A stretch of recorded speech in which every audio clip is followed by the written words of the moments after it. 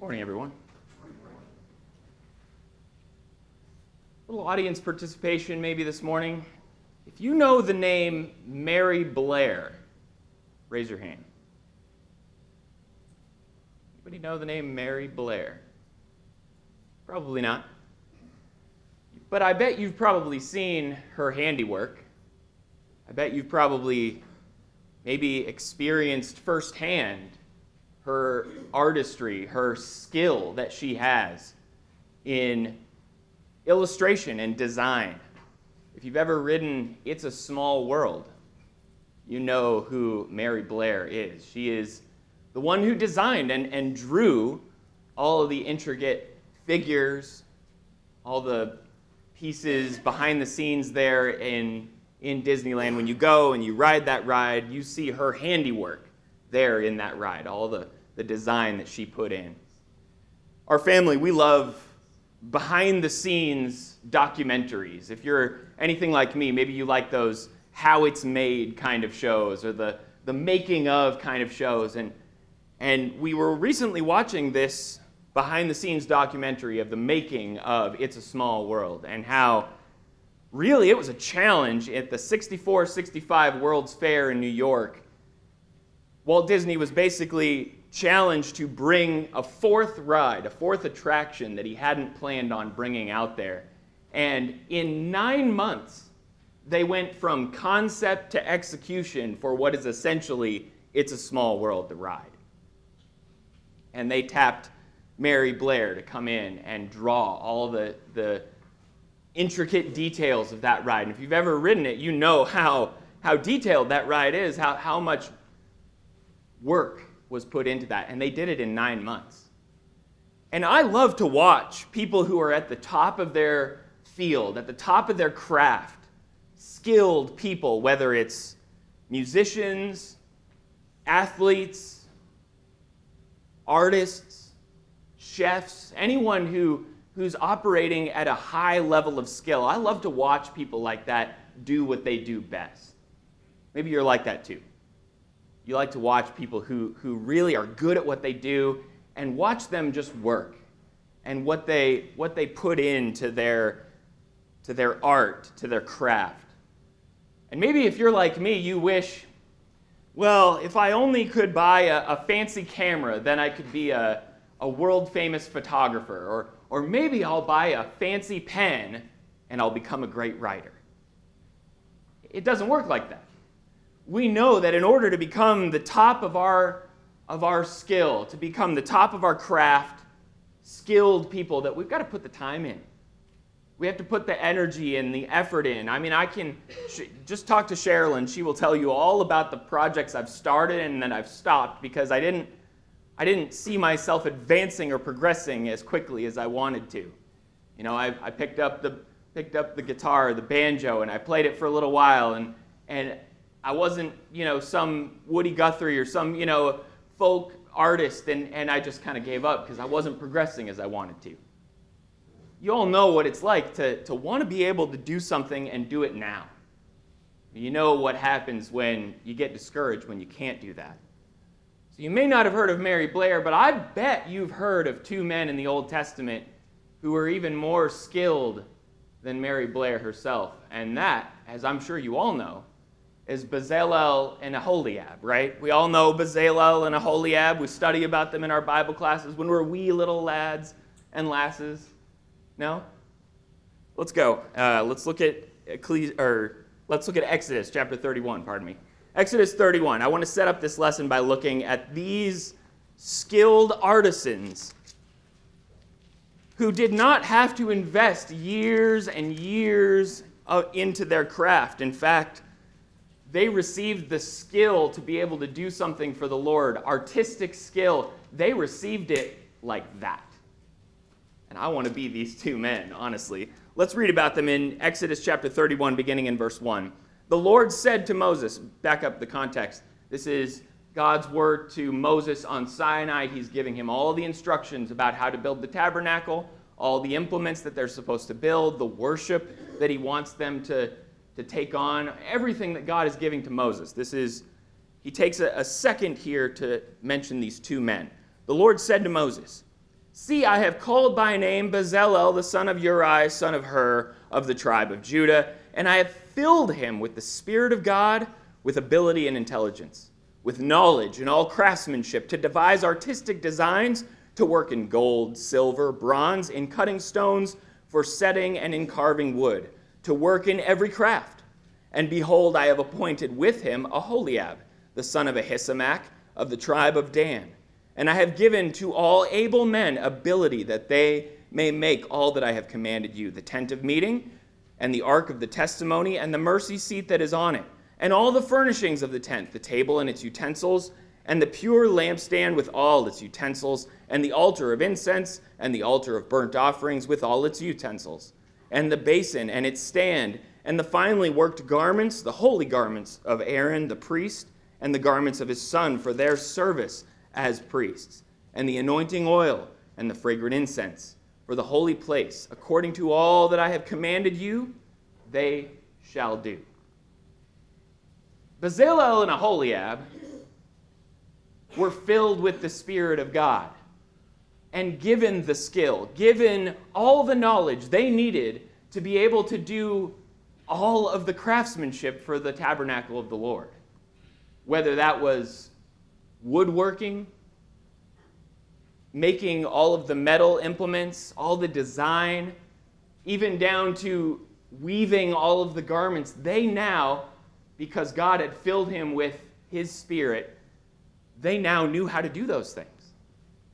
Imagine picking up a guitar, never having touched a guitar before, and instantly being able to play the guitar like the best guitarist that's ever walked the face of the earth. That would be amazing. And I love this story because of all of the work that God was giving them to do, God singled out two men to be able to do this. Bezalel and Aholiab, names that hopefully you'll remember after this lesson. Let's go to Exodus then chapter 35, because this is what happens when they actually take on the task of building. In Exodus 35, verse 30, basically, this is just a rehash of what we just read, but Moses then turns to all the people and says, See, the Lord is called by name Bezalel, the son of Uri, the son of Hur, of the tribe of Judah, and has filled him with the Spirit of God, with skill, with intelligence, with knowledge, and with all craftsmanship. And then he goes on to talk about all the things that he had given them the skill to do, and he mentions Aholiab, the son of Ahisamach, as well there. And so there at the end, he's telling all the people, here are the two men that God has filled with his Spirit and given them skill. Look at verse 1 of chapter 36. Then this is when they begin taking on the job. Bezalel and Aholiab and every craftsman in whom the Lord has put skill and intelligence to know how to do any work in the construction of the sanctuary shall work in accordance with all that the Lord has commanded. And Moses called Bezalel and Aholiab and every craftsman in whose mind the Lord had put skill, everyone whose heart stirred him up to come to do the work, and they received from Moses all the contribution that the people of Israel had brought for doing the work on the sanctuary.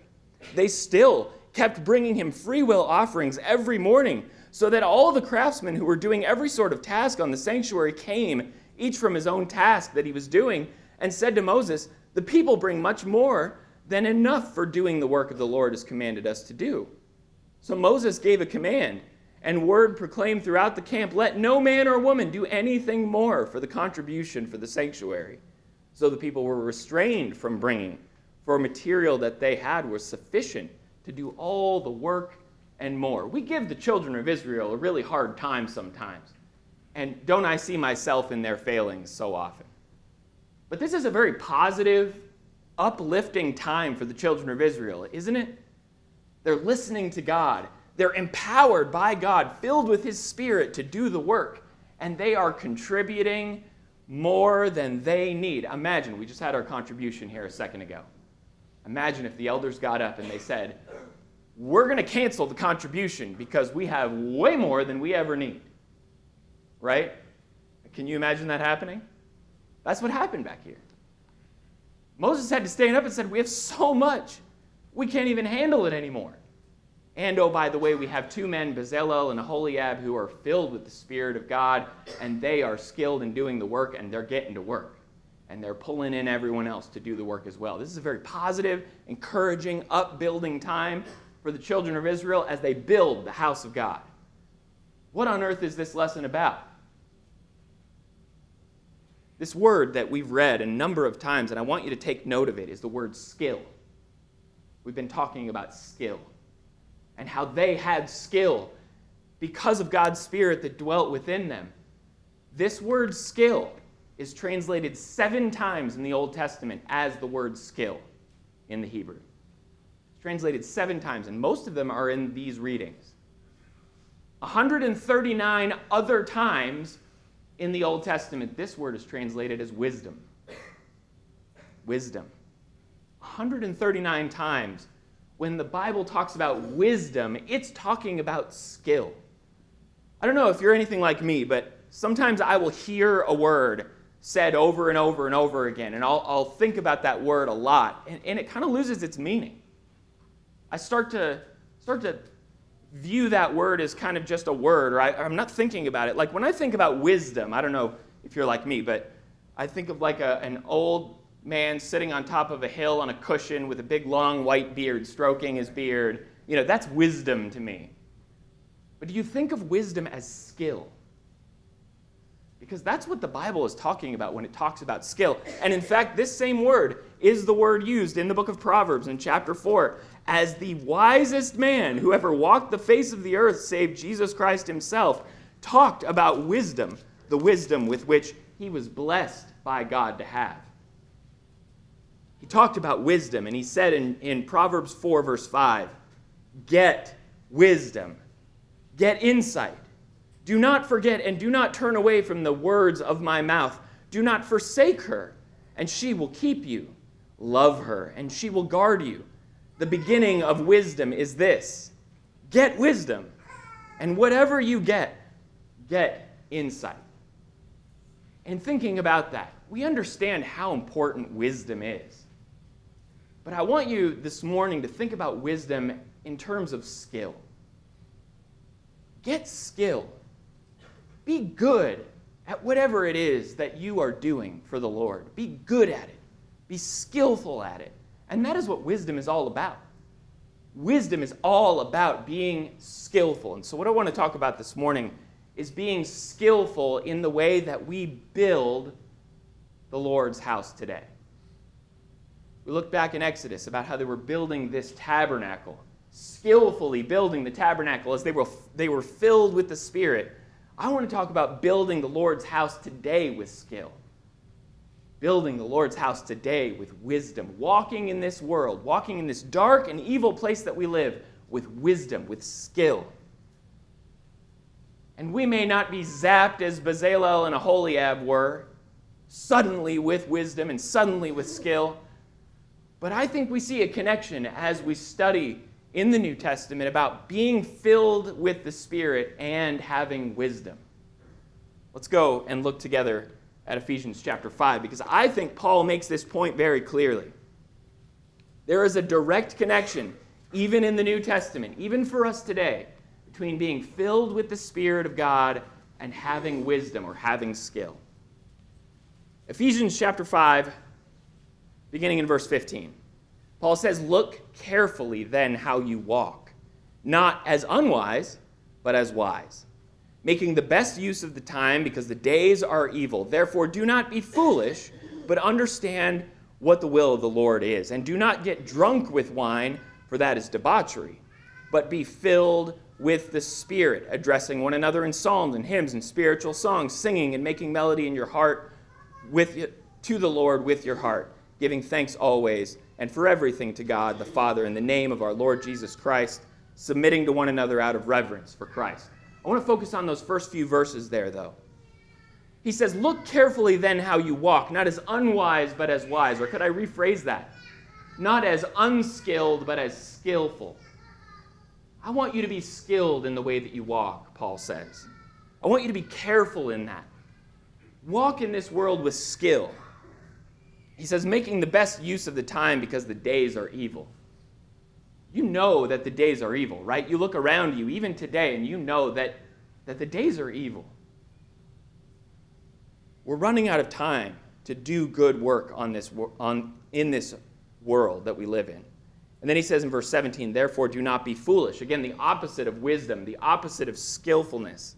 Do not be foolish, but understand what the will of the Lord is. And then he says, do not be drunk with wine, for that is debauchery, but be filled with the Spirit. I don't think Paul is just standing on his soapbox for a second talking about being drunk. I think in the context of what he's saying, he's wanting us to be sober-minded. And that fits with everything that we've been talking about so far, right? Be skillful, be wise. Don't be foolish. We're running out of time. Think clearly. Be sober-minded. And the connection here, I think, is clear between wisdom as we walk in wisdom, walking in skill, and being filled with the Spirit. When the Word of God dwells within our hearts richly, and if you want to really understand what being filled with the Spirit is, go back and watch Sean's lesson about the Holy Spirit. Talking about being filled with the Spirit, it's not that somehow we've magically been zapped by some creator or some great power to be able to do some amazing thing. Being filled with the Spirit is to have His Word in our heart, to be thinking about it, to be considering it, to allow it to change our lives, to change our mind and our actions. And as God's Word is full in our heart, as we are sober-minded, as we're not living foolishly in this world, we will be careful, skillful to walk with wisdom in this world. And that's what I want us to think about every day. That's what I want to think about us to think about today. Being filled with the Spirit of God and being wise builders. And what are we building? Well, go back a few pages here, Ephesians chapter 2. What are we building? We're not building the tabernacle. Back there, Bezalel and Aholiab, they were building out of wood and gold and all kinds of linen and everything that they were using to build. What are we building and what are our raw materials? In verse 19 of Ephesians chapter 2, so then you are no longer strangers and aliens, but you are fellow citizens and saints and members of the household of God, built on the foundation of the apostles and prophets, Christ Jesus himself being the cornerstone, in whom the whole structure being joined together grows into a holy temple in the Lord. In him, you also are being built together into a dwelling place for God by the Spirit. The tabernacle was the dwelling place of God on this earth back in the time when it was built. Obviously, the tabernacle could not contain the Lord God, but it was where his presence was. Where is God's presence today? It's in the church. It's in you. It's in me. The Lord's presence is right here. And what are we building today? We're building his church on the foundation of the apostles and the prophets, with Christ being the cornerstone. We're the raw materials. Our lives are being knit together, are being mortared together into a dwelling place of the Lord. And that's what we're building. And my question for you, and the question I'm asking myself today, is, am I a skillful church builder? Am I building with wisdom? Am I building the Lord's house with skill? You know what it's like to watch somebody who has no skill. If you want to watch somebody with no skill, just come over and I'll try to play the piano for you. I'm terrible at it. And then, we can try to coax my wife to sit down and play the piano, and she'll just blow the doors off the house with how awesome she plays. You watch somebody who has skill at something, and they're a master of their craft. You watch somebody without the skill, and you say, I really don't want to watch this anymore, now do I? And the question for us all is, are we building the Lord's house with skill? This is one of the most important works that anyone could ever undertake in all of the earth, is to build the Lord's house. And are we doing it skillfully? And so we need to build the Lord's house with our lives. Our lives have to be dedicated to the craft of building this church, building his church. And how do we do that? How do we do that? Well, I would suggest that a great place to start in thinking about how we do that is Colossians chapter 4. Colossians chapter 4. Paul is really He's talking about his own ministry, and then he turns to talking about the church at Colossae. And I think this is an important place for us to go in understanding what our role is in this building, in this project that we're undertaking. He says in Colossians chapter 4, verse 2, "Continue steadfastly in prayer, being watchful in it with thanksgiving. At the same time, pray also for us, that God may open to us a door for the word to declare the mystery of Christ, on account of which I am in prison, that I may make it clear, which is how I ought to speak. Walk in wisdom toward outsiders, making the best use of the time. Let your speech always be gracious, seasoned with salt, so that you may know how you ought to answer each person." And just stop right there. I think this is a great summary, a great place for us to go in order to understand what our job is. Is building a church the job of the eldership? Yes. Is building the church the job of the preacher? Absolutely. Is building the church the job of the deacons? For sure it is. Is building the church your job? Absolutely.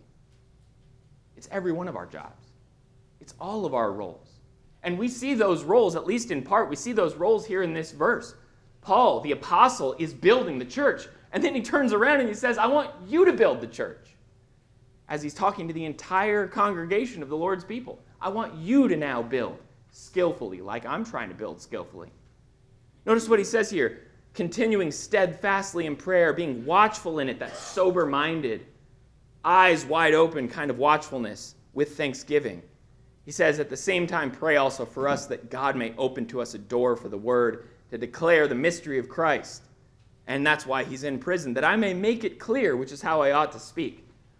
Thinking about what he's talking about here, he's saying, I want you to pray for me so that I can do the best possible, skillful work in building the church that I can. And then he turns it around. Now you, in verse 5, walk in wisdom toward outsiders. Make the best use of your time.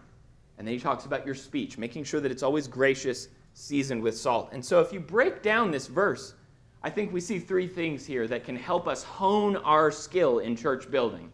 This is where we'll really spend the rest of the lesson here. We first see that we need to ask God. It's easy for us to think that we are good enough, that we have enough skill, we have enough ability to do the work of the Lord. Maybe you even think that, I can go on Amazon and buy a book telling me all about how to be the best and most productive Christian I can be. Some tips and tricks for being a good church builder. The source of the blueprint is the Lord God himself. It's not in man. It's not in me.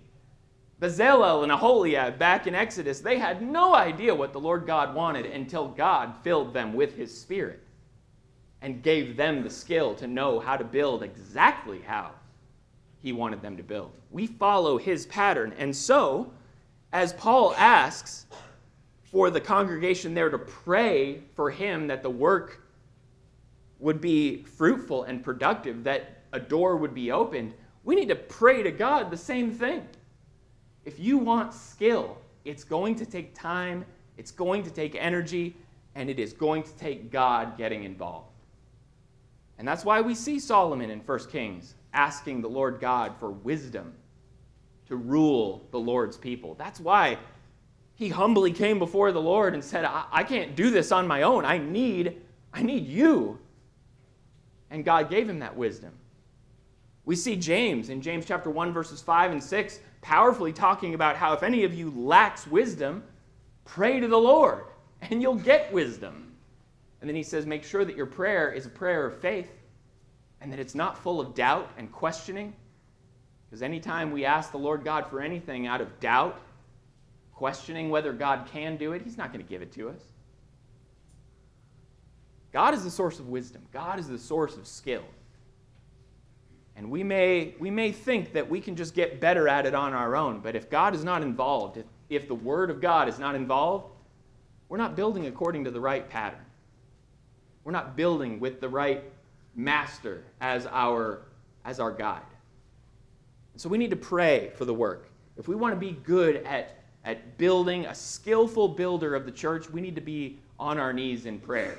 And every one of us should want to be that kind of skillful builder, praying to the Lord God to give us the wisdom to know how to build his church.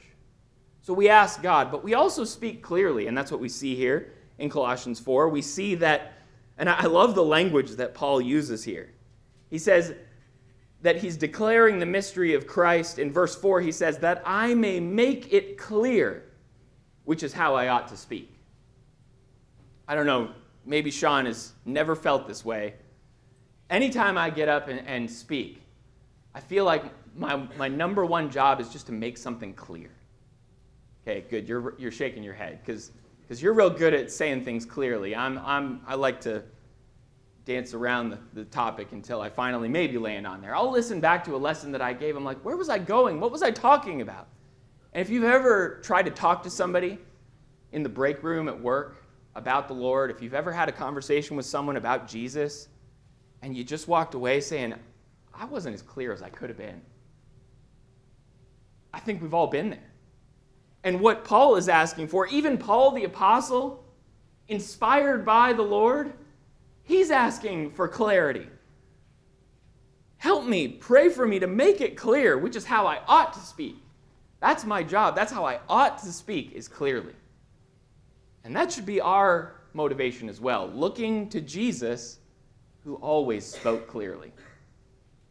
Now, interestingly enough, as you go back and study Jesus and the way he taught people, you look at passages like Mark 11, as the Pharisees were asking him a very direct question, by what authority are you doing these things? And Jesus didn't give the clear answer to them, right? He didn't turn around and say, well, I'll tell you by what authority I'm doing these things. No, he said, I got a question for you. Was the baptism of John from heaven or from men? Ooh, answering a question with a question. Jesus didn't speak clearly, although he was addressing the real problem, which was the fact that they were trying to trick him. And he knew that. It's why I think Jesus also tells us in Matthew 10, verse 16, to be wise as serpents, innocent as doves. To speak in this world in a way, to live in this world innocently, but also to understand that the devil is out there. He's out there and he's trying to trick us. He's trying to trap us. And understand that when you go into the world and you try to tell somebody about Jesus, there are going to be people who want to trick you and trap you, who want to prove you wrong. We need to understand the devices of Satan. We need to understand what he's going to do to us. And so we need to speak clearly, but we also need to understand that sometimes we need to be on guard. We need to be cunning, not with evil motives, but with pure motives. We need to see right through the situation and understand what the wise and skillful words are in any given moment. And sometimes that may be making it absolutely plain and clear. Sometimes that may be asking a question back to someone who might be trying to trick us or trap us.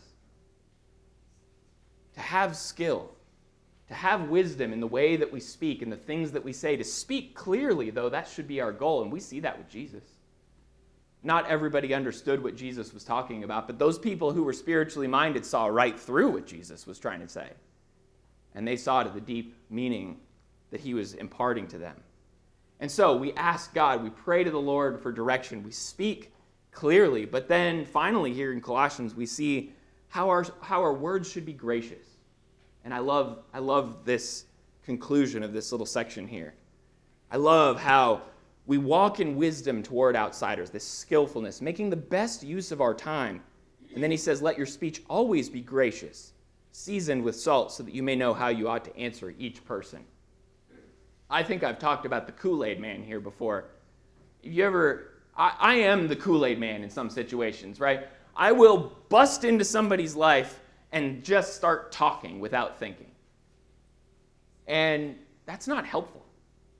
The bull in a china shop mentality. That's not helpful. That's not skillful. That's not thoughtful. That's not making the best use of the time. Sometimes boldness is important, but boldness needs to always be coupled with thoughtfulness and skill. And so thinking about our words, thinking about our speech as being gracious, seasoned with salt, so that every person that we interact with, we know how to answer them. You understand why this is a skillful thing, why it's not just, I can't give you a 4-part lesson right now on how to be skillful in your speech with everyone. Because every situation is different, and that's what Paul is talking about here. Every person is going to require a different answer. Not an unscriptural answer, but a different answer. And you see that with Paul. How the Apostle Paul tailored his message, tailored his approach to who he was speaking to. Always teaching the truth, of course. Colossians 3, if you back up there in Colossians 3, verses 16 and 17, he says, "Let the word of Christ dwell in you richly, teaching and admonishing one another in all wisdom, singing psalms and hymns and spiritual songs with thankfulness in your hearts to God. Whatever you do in word or deed, do everything in the name of the Lord Jesus, giving thanks to God the Father through him." We teach and admonish with wisdom. We're not trying to go out into the world and win an argument. That's not our goal. Our goal isn't try to go out into the world and beat people down with our words, to tear people down, to destroy people's lives with what we say. We're not trying to go on to some forum on the internet and just make sure everybody understands we are the only person who's right and we know everything. That's not our job. Our job is to be gracious. Our job is to speak truth in love. And if love is not behind the truth that we speak, then we're not being gracious. We're not following Jesus' example. We're not living like Paul talked about in 2 Corinthians 5, verse 11. We're not living with the fear of the Lord in mind as we go out into the world and try to persuade men to come to God before it's too late. We love people. We bless people with the things that we say, and we choose our words carefully. We're talking about being skillful. And we've really focused a lot on words and what we say, because I think that's our biggest tool. As skillful builders of the church, one of our biggest tools is what we say and the words that we use. We can try to be good examples for people. We can try to let people see our light by the way that we live, and we should do that, absolutely. But we have to get out there and speak. In order to build the church, in order to encourage a brother, we got to get out there and speak. In order to influence someone to come to the Lord for the first time, we have to get out there and speak. You may never heard of Bezalel and Aholiab. You may never heard of Mary Blair before.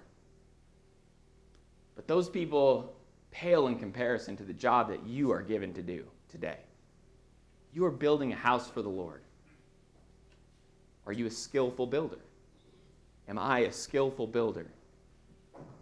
And I hope we are. I have known some very skillful builders over the years, people who were very productive in the work of the Lord, and understand that when you build the Lord's house, the Lord is very happy with that. Because that means more people are being saved. That means more people are coming to know Jesus. And if you are here this morning and you do not know Jesus, if you're here this morning and you do not have a relationship with him, let's talk. Let's talk. Talk to me. Talk to Sean. Talk to anybody. Talk to us. Because we want to share with you why we became children of the Lord's. We want to share with you why you need to become a child of God's. Without him, we're lost. Without him, we have no hope. So if you're ready to give your life to the Lord this morning, please, please do that before it's too late. We can help you in your spiritual needs this morning, to pray for you in any way. Please come forward as we stand and sing.